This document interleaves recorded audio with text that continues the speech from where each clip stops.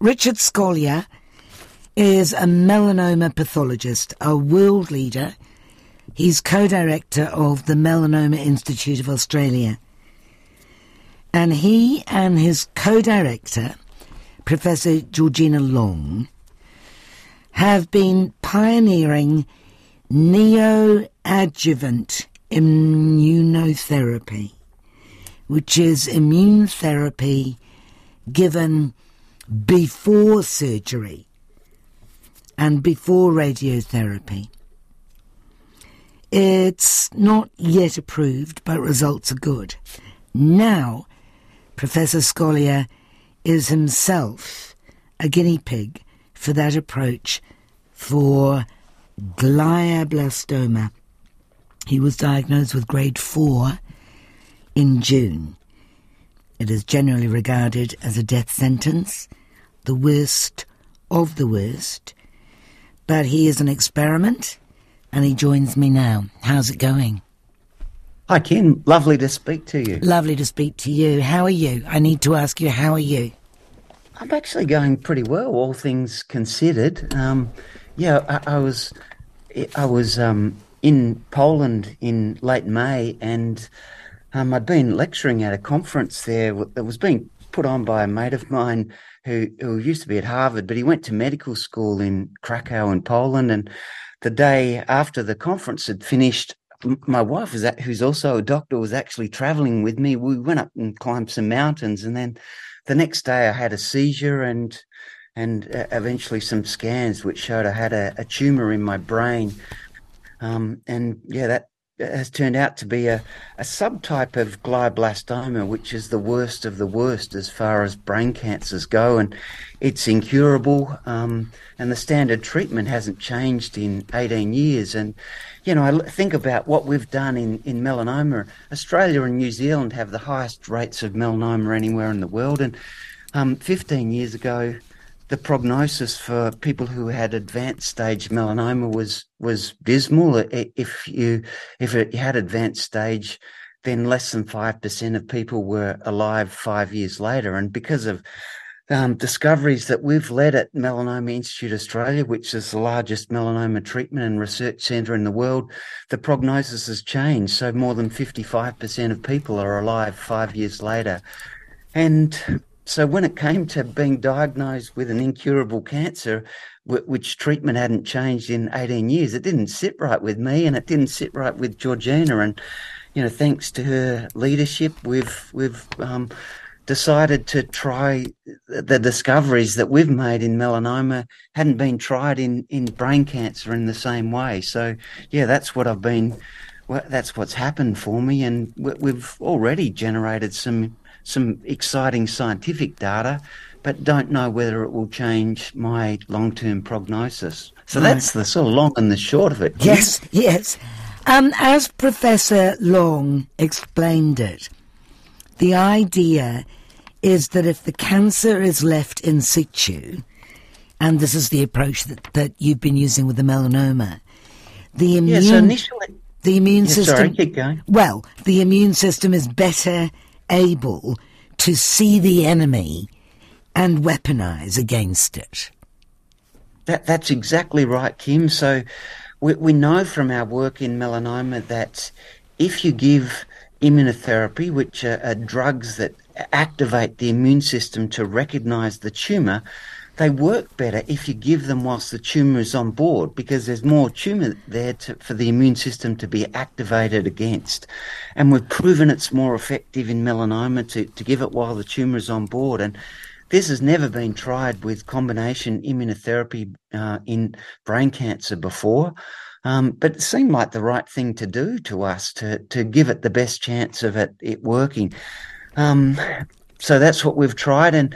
And so what happened was I had an open brain biopsy to get some tissue out that would allow us to make a confident diagnosis that I had this subtype of glioblastoma, which is called IDH wild type, and has a whole heap of molecular adverse prognostic features, which puts it in the worst of the worst. But to try the immunotherapy up front, and then we negotiated with the neurosurgeon that I've worked with for more than a decade, and she was keen to give it a crack and to delay the surgical resection by 16 days. She was a little bit nervous about this because a subgroup of tumours can take off even within a couple of weeks, and it could have gone from bad to worse, but thankfully that didn't happen.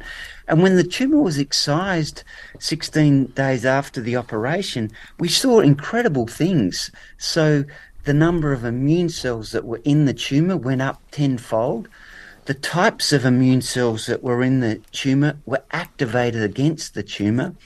And we're also able to show that the immunotherapy had crossed the blood-brain barrier and was attached to tumour cells, lymphocytes as well as the tumour cells. So we were told initially that the drugs can't cross the so-called blood-brain barrier, but that doesn't sit right with us. We've proven in melanoma that they do, and indeed that's how it panned out. So it's quite exciting. It doesn't mean that for me, my outlook will be prolonged. I'll survive longer. But it is exciting that there's scientific knowledge that's showing that these drugs are having an effect on my tumour. So fingers crossed it turns into some miracle and my life is prolonged, and I guess a very small chance that I'll be cured. But it's worth a crack in my view, and see if we can make a difference. And in effect, it's blown open the brain cancer field, because this has never been tried in brain cancer before. And I know that we've actually been asked to speak at a conference in a couple of weeks' time to show what we've done. And I know that some biopharmaceutical companies that got a bit of my brain, and they're blown away by the data. And what needs to happen is clinical trials need to be done using these therapies in a large group of patients to prove that it works, and ultimately that's how clinical care is changed to try and improve outcomes for patients. You mean clinical trials on other people with glioblastoma? That's exactly right, Kim. To prove a therapy works, that's what you need to do, and this hasn't been done before. Why hasn't it been tried on brain cancer before? I know you talked about the blood-brain barrier. Why didn't that stop the treatment working with you? Yeah, well, we know that when you have a tumour, a so-called blood-brain barrier isn't there, so it didn't sit right with us to go down this route. In effect, what we've discovered in melanoma, which has transformed the disease, is now being used in other cancers. So, for example, lung cancer, renal cell cancer, various head and neck cancers, and it's improved through clinical trials in those cancers, which we pioneered in melanoma, has improved the outcomes. But it hasn't been tried in brain cancer early on. It's been tried at the end of the standard therapy that basically doesn't cure anyone. For people with the subtype of glioblastoma that I've got, and we know when you give it after radiotherapy, after chemotherapy, which are the standard treatments for glioblastoma, that it's not going to work, because the drugs that are given, chemotherapy, and usually for brain cancer patients, some corticosteroids which dampen down the immune system, that immunotherapy is not going to change the outlook for patients. So the clinical trials that have been done using immunotherapy in brain cancer have only been done for patients who've had recurrent disease, so not up front like what I've had. And not before surgery, which we call neoadjuvant immunotherapy. And as I say, we've proven it's more effective in melanoma. So, yeah, worth a crack in my view. And the scientific data we've generated so far seems to make us excited that potentially this will improve outcomes for brain cancer patients. I can see that the negotiation with the neurosurgeon that you mentioned might have been quite tricky, because it's counterintuitive, right? You want to take that cancer out. Yeah, well, to be honest, the surgeon is Associate Professor Brinda Shivalingam, and someone that we've worked closely with for more than a decade. And she was excited when we brought this to the table. She had seen the discoveries we'd made in melanoma, which had transformed the disease. She was excited about giving it a crack.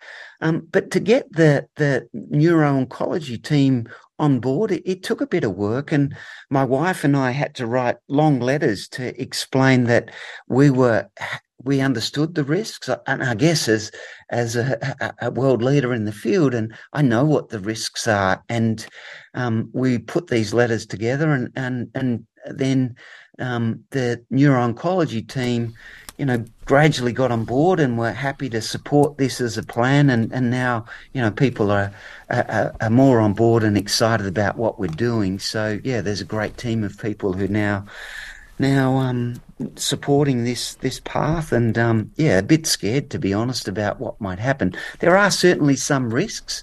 There's risks that it could have shortened my life more quickly. So I was told my prognosis was about 9 months, and there's a risk that it could go badly and my life would end more quickly, or indeed my life expectancy wouldn't change, but I'd be left with side effects which would make the remaining time I've got dismal. But anyway, what we've done, from my perspective, I'm happy to take those risks. I'm happy to be the guinea pig. My life's been dedicated to try and improve life expectancy, to diagnose cancer and cancer patients, and through our research, which has transformed melanoma, we want to transform other diseases. We've already done that for many other cancers, but not in brain cancer yet, but hopefully we will.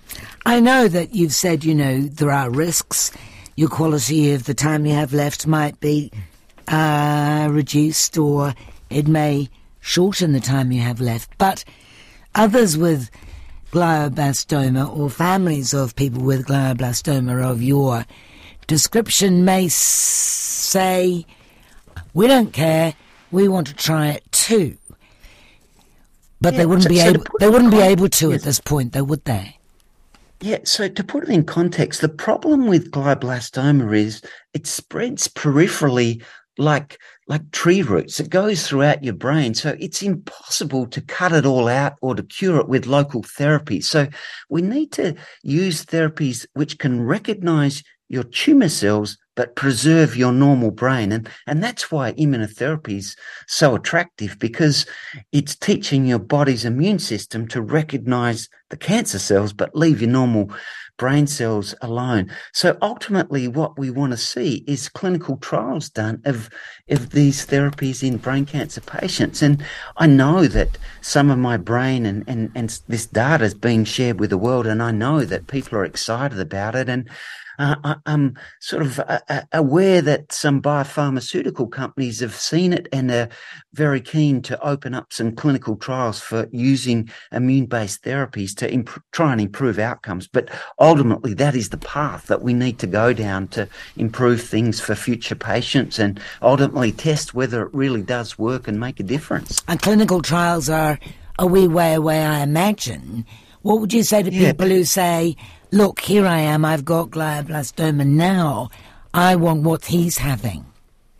Well, it's risky therapy, and I think based on my knowledge of the field, it took a bit of work to push the oncology team on board to do this, and the doctors, to be honest, are scared of what the outcome might be for me, but it just doesn't feel right for me to not try this, to see if we can blow open the field and make things better for future patients who suffer this wretched disease that I've got. The other thing that you did was you got a personalised cancer vaccine specific to the tumour based on the RNA and the DNA. You're the first person to get a personalised brain cancer vaccine.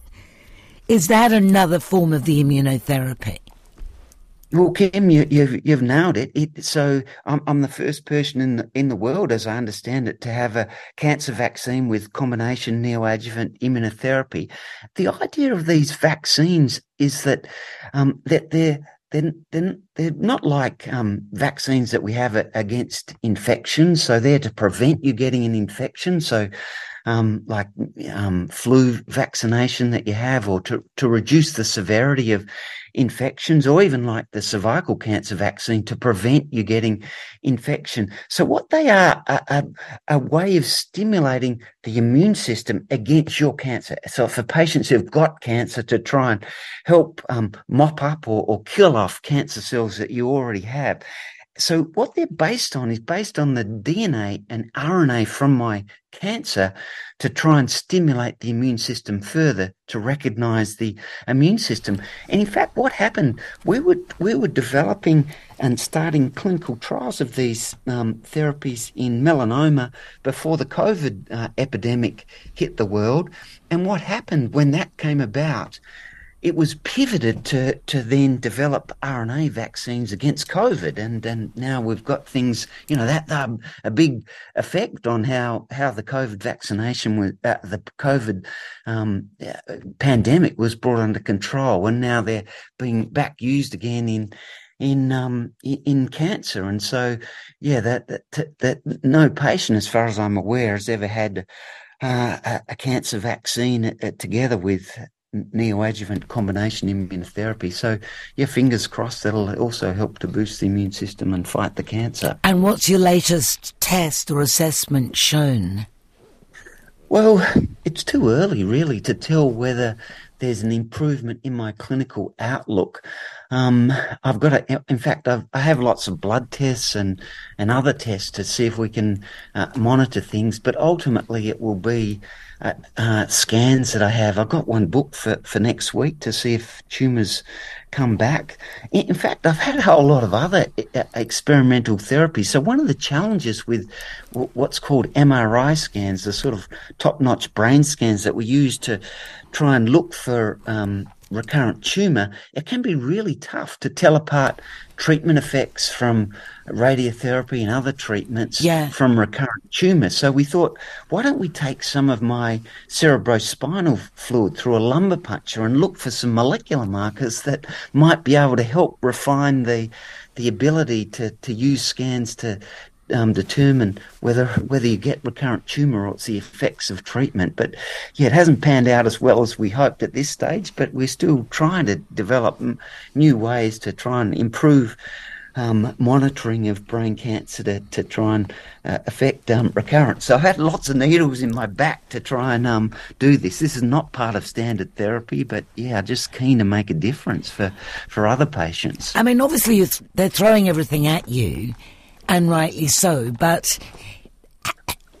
well, if I'm brutally honest, Kim, I haven't had some of the normal, the standard therapy for brain cancer. It just didn't sit right with me. So standard therapy that hasn't changed in 18 years, and not for the subtype of glioblastoma I've got that's known as IDH wild type, that's unmethylated with a whole range of other adverse prognostic features, it doesn't actually, the standard therapy doesn't do so much. So the chemotherapy that's usually given, you have surgery followed by radiotherapy and chemotherapy, then the chemotherapy continues on for 6 months. The chemotherapy would reduce the chances of immunotherapy being effective. Yeah. So it just didn't feel like the right thing to happen. So yeah, so that's why I've gone down this different route of combination immunotherapy given before I had the definitive surgery. And will they know? I mean, I suppose everything will help if it helps, but will they know which bit was useful, given that they've got lots of bits going on in the treatment? Well, there's clues from what we've already discovered in the neoadjuvant immunotherapy that immunotherapy has an effect on your brain. So before I had this done, people said, look, no, the drugs can't cross the blood-brain barrier. It's a really immunosuppressive tumour. And it is, there's not very many lymphocytes or immune cells within the tumour before you start treatment compared to melanoma and lung cancer. But we know in melanoma, there's some patients who have an immunosuppressive tumour microenvironment. And we've been able to prove that there's a massive increase in the number of immune cells within my tumour. And this has excited the brain cancer neuro-oncology community and the biopharmaceutical industry. So hopefully some clinical trials will start very soon, so some definitive evidence can be proven whether this is effective for future brain cancer patients and hopefully change the field. How's all this, I mean, how are you feeling in yourself? How is your health now? Yeah, to be honest, I'm astounded that it hasn't affected me worse. Georgina Long, my co-medical director, friend and colleague, has treated more patients with immunotherapy than any doctor in the world. We pioneered this in melanoma, and we were involved in the first clinical trial. So, she knows a bit about the side effects that are likely to happen, and I haven't found it too bad, to be honest. You had a few fevers and vomiting and things during the start, and it knocked me about a bit, but not too bad. I still exercise every day. In fact, I just come back from doing a 5K park run, fun run, and I'm not as fit and as well as I normally am, but I ride my indoor bike or run, every day. So I'm, not too bad, but I'm not as fit as normal. I can't do the times that I could do previously, but, I'm still going to work each day and engage with various things. But, I'm a bit more tired than normal, but all things considered, not going too badly. You were very fit. I mean, there's no reason why people get cancer that you can think of. The glioblastoma. Is there a rhyme or reason to this, or is it just bad luck? Yeah, just bad luck, unfortunately. There's many types of cancer that we know cause them. Like melanoma, the sun is the biggest cause of melanoma, and that's why for New Zealand and Australian populations as having the highest incidence of melanoma in the world, it's very important that people follow sun smart behaviour, and we're doing a lot of work in that field because we want to see zero deaths from melanoma. But for brain cancer, no, we don't know what the cause is. And I guess just to put it in context, brain cancer is not just one disease. There's different subtypes of it, and there's subtypes which can be cured with different forms of standard therapies. But unfortunately for me, I've got the worst of the worst, so it doesn't pan out like that. So just for your listeners, don't think that this is the same. All brain cancer is not the same. It isn't. And some can be cured with definitive treatment, but unfortunately for me, that's not the case. Do you have to? I mean, I know that you've said that you're invigorated by the knowledge that might come from the treatment that you are being experimented on with, and you're probably trying to dissuade yourself of hoping that you might be cured. But I guess there must be something in you that says, maybe this can happen, maybe I can beat this.